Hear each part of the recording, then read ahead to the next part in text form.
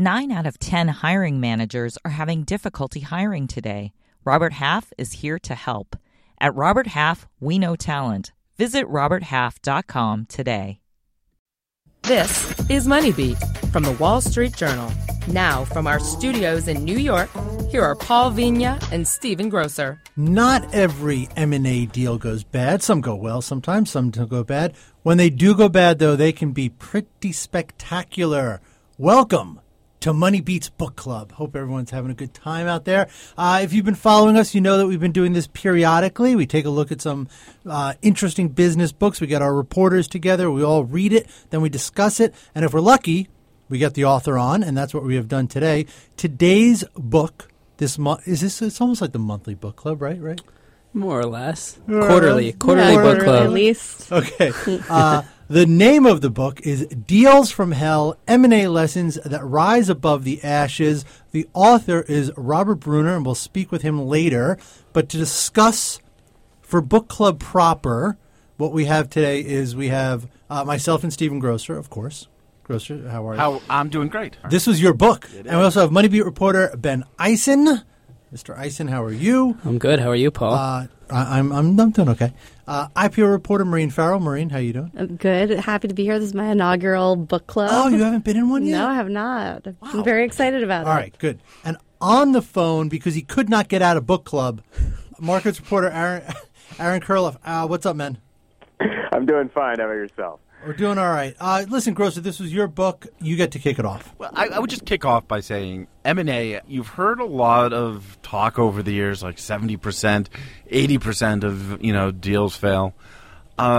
This book sort of, while called Deals from Hell, isn't anti-deal. It is very much positive deals. It realizes that, deals can provide returns for shareholders, can build businesses. But on the other hand, if you make mistakes, you don't execute them properly, they can fail. And I think he looks at some of the biggest deals on record and goes through them and looks at, what went wrong. Yeah. And I think that's, it was Dennis Berman, my current boss and former boss, he recommended this book. He actually wrote a book review back in 2007 for the Wall Street Journal on this. He recommended this book in 2007 just as we were launching a blog that was going to be all things deals. And, it was a very informative book for me when I read it. And I've sort of passed it along. Maureen can attest this to, fellow Deal Journal and MoneyBeat bloggers who cover deals as something that, that can help inform their reporting. It's funny. There's the idea of the failed deal. It's there's a lot of them out there, even though not all deals fail. And there's 10 case studies in this book. But I think when we all think of failed deals, there's like one in particular that everyone thinks of first, and that's AOL Time Warner, which the biggest deal of all time. Is it though? Or it was? Yeah, it was then the biggest biggest deal, time, yeah. right? I believe it still is. Oh wow, okay. And right, it imploded spectacularly, and of course that's a chapter of this book, but it's only one of 10 of the failed deals. So it's interesting that there's just so many different ways that these things can implode. And I think the perspective you get on the AOL Time Warner deal and others is also the option to do nothing at that point. And the competitive pressure, they didn't have AOL and Time Warner probably didn't have a real option to do nothing and just sit there. And I thought he framed that really well. Right, and just the backdrop there that AOL stock price went up so much during the dot-com boom that it was sort of, I think he kind of described it as this inflated stock. It was like inflation basically, and if the valuation of the company went up that much, they just had to do a deal or it would just deflate eventually. And the landscape was shifting so quickly under both companies' feet. Yeah. Yeah, no, it took a year to close. Mm-hmm. And when they announced the deal and when the deal closed, it was a very, very different world. I believe it was 2000, early 2000 was announced, and it was early 2001 when it was closed. And I believe when did the NASDAQ peak, Paul? March of 2000, March of 2000. So the slide in the stock market during that year already. Yeah. You know what? The thing I remember about that deal is I was at Dow Jones Newswires when that happened in 2000, and we broke that story. Yeah. We actually we won. And I remember the president of Dow Jones at the time was Paul Ingrassia, and I remember him walking through the newsroom beaming like the proudest father, because everybody realized what a huge, just, ground-shaking deal that was. And it was a big, big deal, and we broke it. Everyone was really happy about it. And it was clear at the time that was going to be a era-defining deal, for good or for bad. But it was going to be that kind of a deal. Well, I mean, I think there are a couple of things interesting about the deal, too, and this gets back to the book. First of all, it was an all-stock deal. Mm-hmm. And those tend to have a high degree of failure. And I think that's because of the price that's usually paid. And that leads me to the next thing. It came at the peak of the market, right. As we pointed out. Within months, the NASDAQ had peaked and would then proceed to slide. I believe the Dow and S&P were already sliding or just about to start sliding when that deal. And one of the things I think we've talked about on this podcast a lot, and he sort of discusses this in the book, is they were not in the same business. One was a distribution, while one was a content provider. And those vertical deals oftentimes have issues. And also one thing that struck me is that the breakup fee, I think, was particularly large for AOL. I might get this wrong, but I think he said something like $4.1 billion, which at the time was that's got to be a lot. I mean, I'm not a deals reporter here, but it just seems like pretty rigidly defined deal that has a lot of implications if one party wants out, right? And the lack of a collar, too. Like, I know those are not used that often, but if the stock price, there's nothing to, harness the stock price, that if AOL's went down dramatically or Time Warner's, which obviously AOL's did, nothing to lock it in at all. Mm-hmm. And one of the other things, too, I mean, this is why, I'll say two things first. One of Potash of Saskatchewan, I remember when BHP made a bid for that deal. And the reason that resonates with me is it was the assignment I was given that day. And I was supposed to find a restaurant that was located next to the headquarters and try to talk to the manager, the owner of the restaurant, or some employees, and talk about, were they concerned about the likelihood of the headquarters leaving, this company leaving Saskatchewan. And, of course, the Canadian government was very concerned about them losing another national sort of another one of their big national companies. And the deal fell apart, and I failed in trying to get someone to talk to me on the phone. But that's when we talk about how a deal can affect more than just the employees, the shareholders, and the executives in a company. It can affect a whole community. Have we heard from Kurloff yet? No, we haven't. We made the poor guy call in from home. We haven't even talked to him. But I was gonna jump in on the business conditions changing, and at the same time as companies being forced into the deals, because I saw that as a thread that sort of went beyond the AOL Time Warner deal in this book, and in fact all the way back to the Penn Central merger that starts the thing, where basically the same thing happens. Like, the railroads are all merging, so they sort of have to make a deal with somebody. And then while they do it, conditions on the ground and the economy change, and now the idea that put this whole thing together is no longer valid. Well, I mean, in that case too, I mean, the decline of the railroads had been going on since right after World War II. I mean, their glory days were in the 1920s, and the fact that it was first announced in 1957.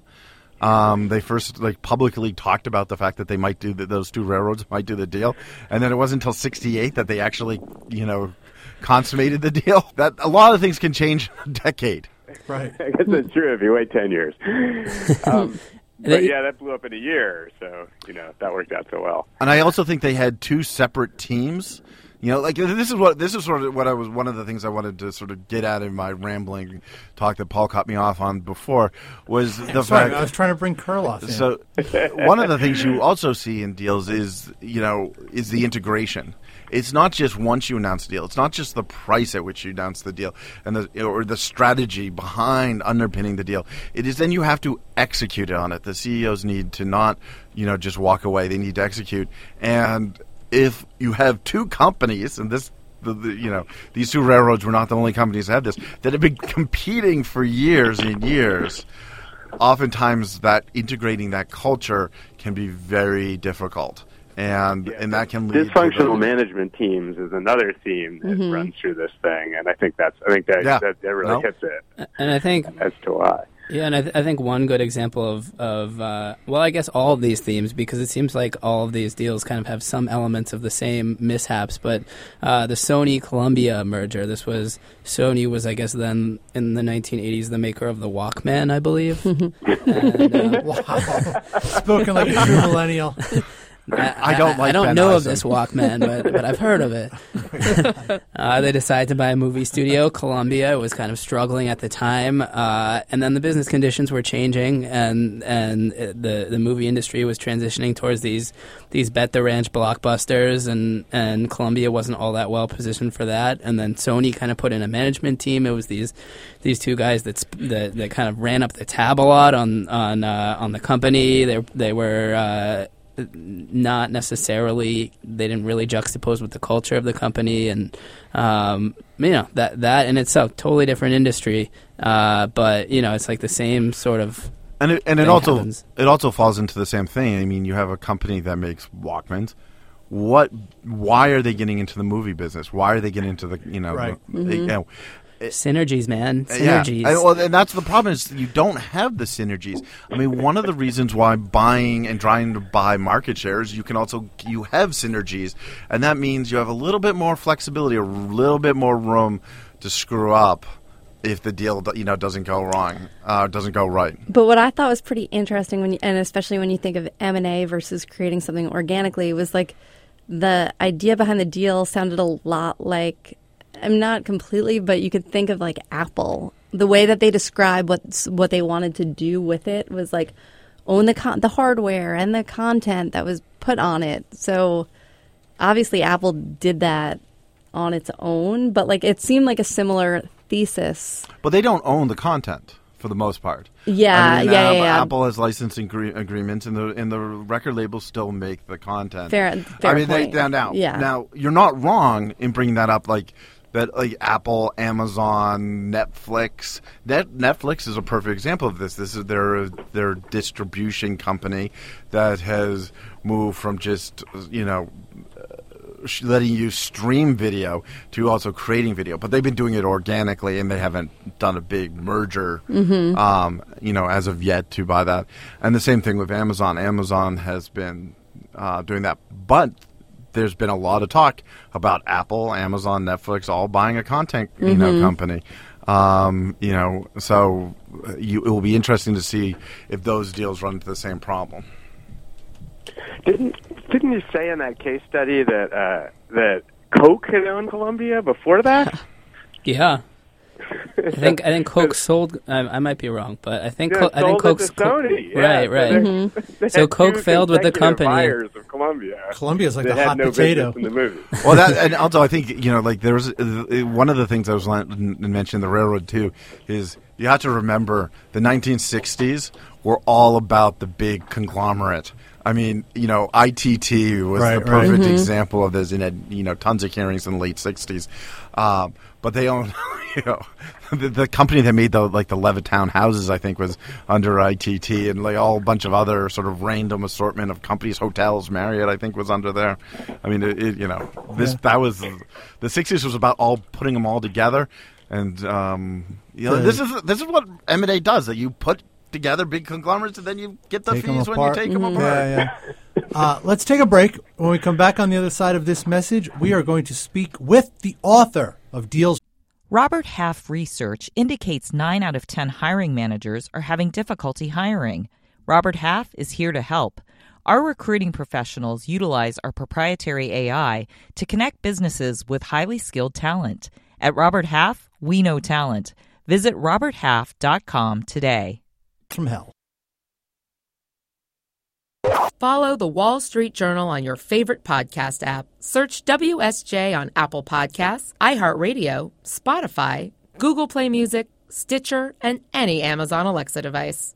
The Wall Street Journal. Listen ambitiously. Welcome back to MoneyBeat Book Club. And today we're discussing the book Deals from Hell, M&A Lessons that Rise Above the Ashes. The author is Robert Bruner, and he joins us now. Robert, how are you? I'm very well. Thank you for inviting me. Oh, no, we are glad to have you. This book was Stephen Grosser's choice. And he was very excited to have us read it. He's read it, he had read it previously. So he wanted us to do this one. So I'm going to open up the floor to Stephen Grosser. Well, I was going to say, as I said in the previous segment, Dennis Berman, my then boss and now boss, who also wrote a review of the book for the journal. He was the one who first gave this book to me back in 2007 and told me to read it. And it was as I got in, sort of involved in covering M&A, it was very informative. One of the questions, it's called Deals from Hell, but you actually do a lot to dispel the idea in this book that all deals are bad deals. I know, having covered the industry, oftentimes people talk about 75% of deals failure. That is not the case, right? You're exactly right. I think that's a part of the urban legend that grows and grows and grows. It gets passed in some kind of oral tradition, and it's totally unfounded. And I've seen nothing since the book was published some 10, 12 years ago that would persuade me any differently. The evidence, based on over 100 research studies, is that M&A just about pays. It's not the career-changing, spectacular success that the proponents of a particular deal would like us to believe. But on the other hand, it isn't the 70, 80, 60% persistent failure rate that you hear about. I reached this conclusion very carefully by trying to define what we mean by failure. And failure in a business or financial sense means failing to reach the return required by investors. And the return required by investors is typically a risk-adjusted rate, and many of the studies adjust for the riskiness of a deal. And over these many, many studies, what we find is that the vast majority either equal or exceed the required rate of return. So what this suggests is that M&A does pay. At least it pays at least sufficiently to cover the required returns of investors, and that's good news. Now, there's quite a lot of research into the nuances, the nooks and crannies of the M&A field, and we can get into that if you want or we have time. But the fundamental idea is I believe M&A does pay. I was just going to say, before we go into some of the deals that you discussed, why did you decide to focus on the failures rather than, the sort of successes? Well, first of all, we know much more about the failures because they come up into the public eye. They're easier to document. Second, it is useful to look at the failures as a cautionary tale, a reminder to us that this is risky business. That we need to look at why things go wrong, why things go bump in the night, as a reminder to us that success is not the present to everybody that we might like to believe it is. You know what? One thing that I was curious to know is, this book was published a decade plus ago, right before the financial crisis, and since then we've had, we've had a bust, and then we've had sort of a renaissance in deals. And I'm curious, would you choose the same 10 deals as sort of the most informative still, or is there anything that's happened kind of, recently during this latest kind of deals period that you found, imparts another lesson or some sort of constructive criticism here? I think the basic ideas presented in the book about how deals go bad when they go bad are entirely applicable to anything we've seen more recently.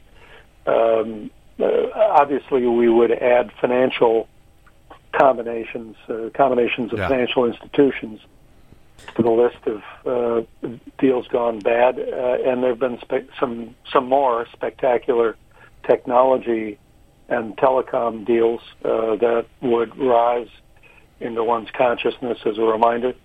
But I think nothing has come up that would cause me to want to expand or condense or modify the basic framework that I present in the book.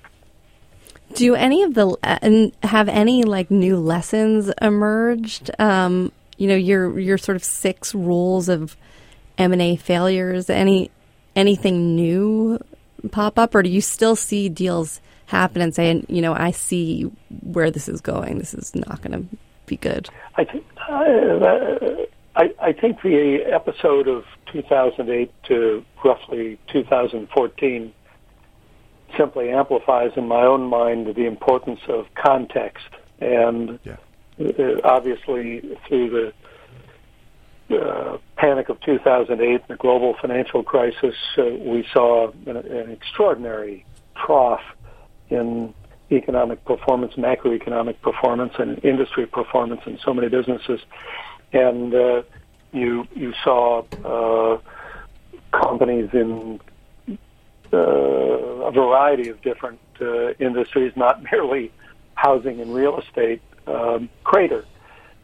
And often a factor in their demise or extended episode of difficulty was a deal they made a few years earlier that stretched them in some respect. And, this notion of stretch is extremely important because what stretch does is it tends to strain the resilience of a company, strain the ability of a company to absorb shocks, to absorb setbacks. And in virtually all of the deals from hell I outlined, that resilience was absent, and it takes a global financial crisis to remind us of the value of resilience. So these contextual factors prove to be so vitally important in understanding the ultimate failures or even the successes. Can you go through some of the themes that you found in these case studies of the 10 deals that sort of led to their demise? So the book outlines a range of factors that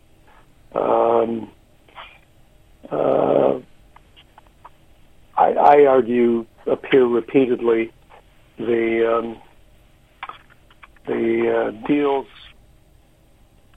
begin with, or the failures typically begin with a shock of some kind. I call it business not as usual.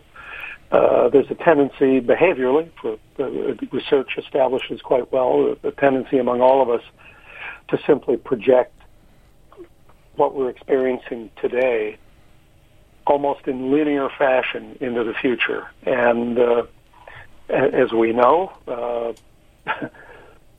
stuff happens. Yeah. Problems occur. Shocks hit us that we didn't anticipate. And it's the black swan event, in the words of Nicholas Taleb and others. It's the tail risk that we need to be so careful of. And so in all of these cases, a shock occurs, and the buyer in particular is a company that is complex. Complexity is the second big factor.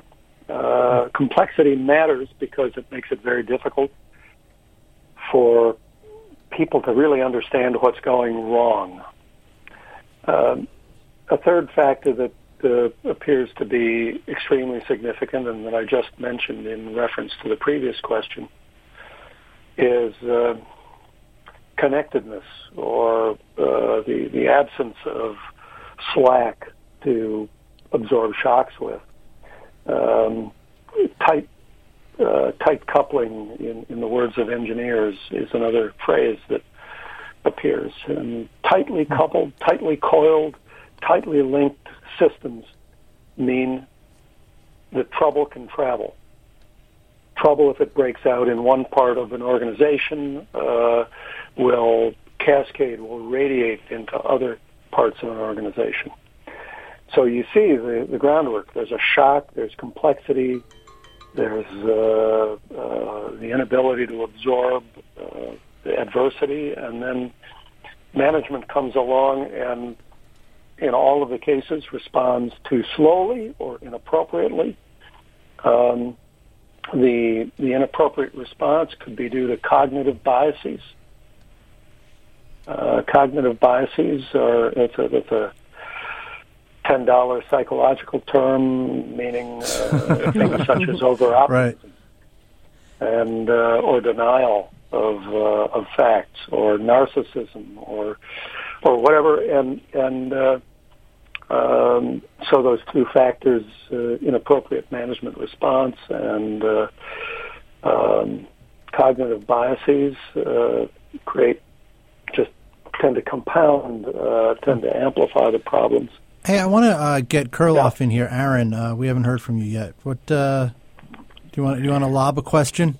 Yeah, sure. Well, I mean, one of the things I cover markets here, and one of the things we write about and debate with sources sometimes is what does heavy M&A activity or lack thereof suggest is happening in the markets? Like, what is this a sign of? And since we have you here and have the opportunity, I guess, what does it say to you about market conditions if we start seeing more or less M&A, and sort of where are we today? That's a fantastic question as well. The book highlights a factor, it emphasizes the role of context and what's happening in markets. And I associate with M&A waves a phenomenon that we call hot markets, when things are really boiling away and premium prices are being paid by buyers for target companies.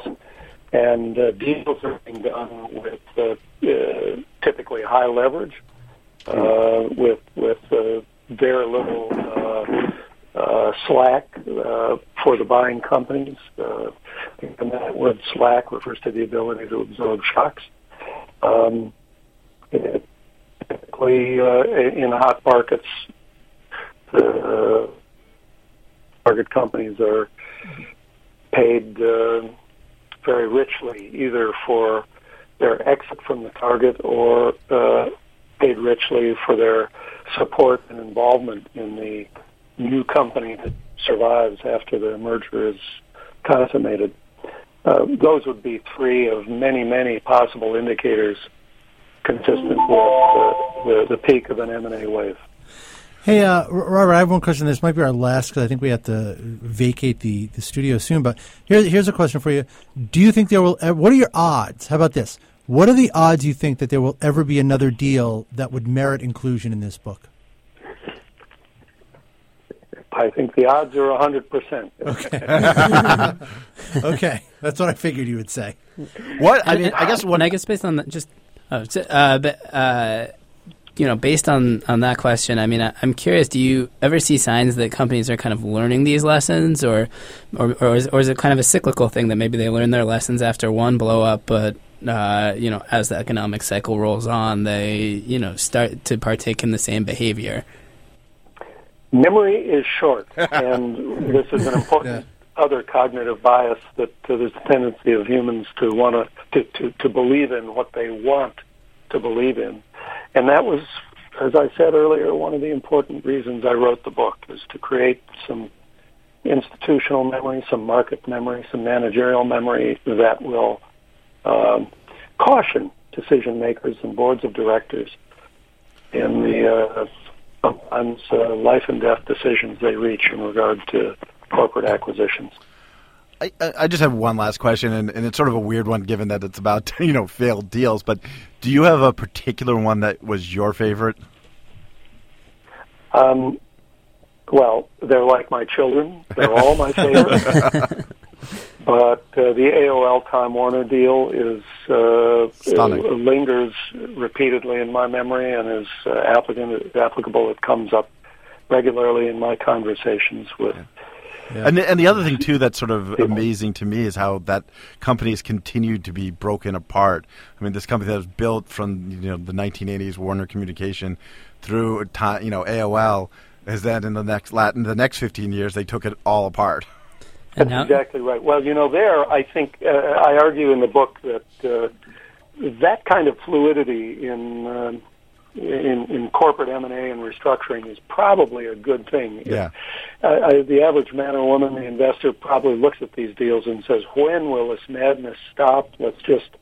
Why can't companies focus on organic growth, et cetera? And the reason is that we want companies to respond to changes in their markets, to new technology, to demographic changes of all kinds, on and on and on.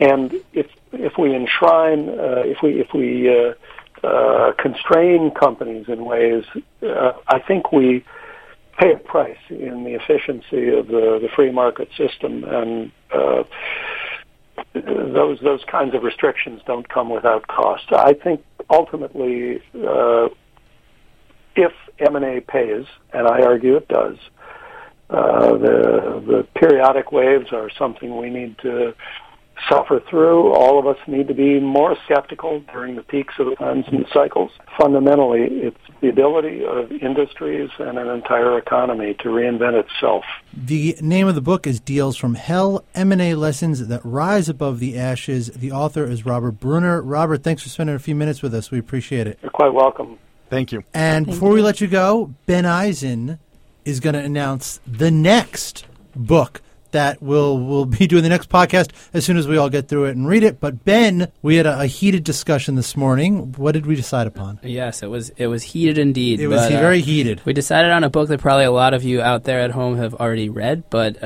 is a good one nonetheless. It's called When Genius Failed: The Rise and Fall of Long-Term Capital Management by Roger Lowenstein. It's former journal reporter. Former journal reporter. A good inside take on the collapse of long-term capital management, which is something that people still talk about today. So I imagine a lot to discuss there. So is that like the Walkman to you? Long-term capital. Do you even know what that means? Do you have any idea? I need to get a cassette and put it in my Walkman there and listen to it on tape. That's all right. So anyhow, that is the next book. If you want to read along with us at home, we would welcome that, and we will talk to you all very soon. Thanks for listening. The Wall Street Journal. Listen ambitiously. This message comes from Viking, committed to exploring the world in comfort. Journey through the heart of Europe on an elegant Viking longship with thoughtful service, destination-focused dining, and cultural enrichment on board and on shore. And every Viking voyage is all-inclusive with no children and no casinos. Discover more at Viking.com.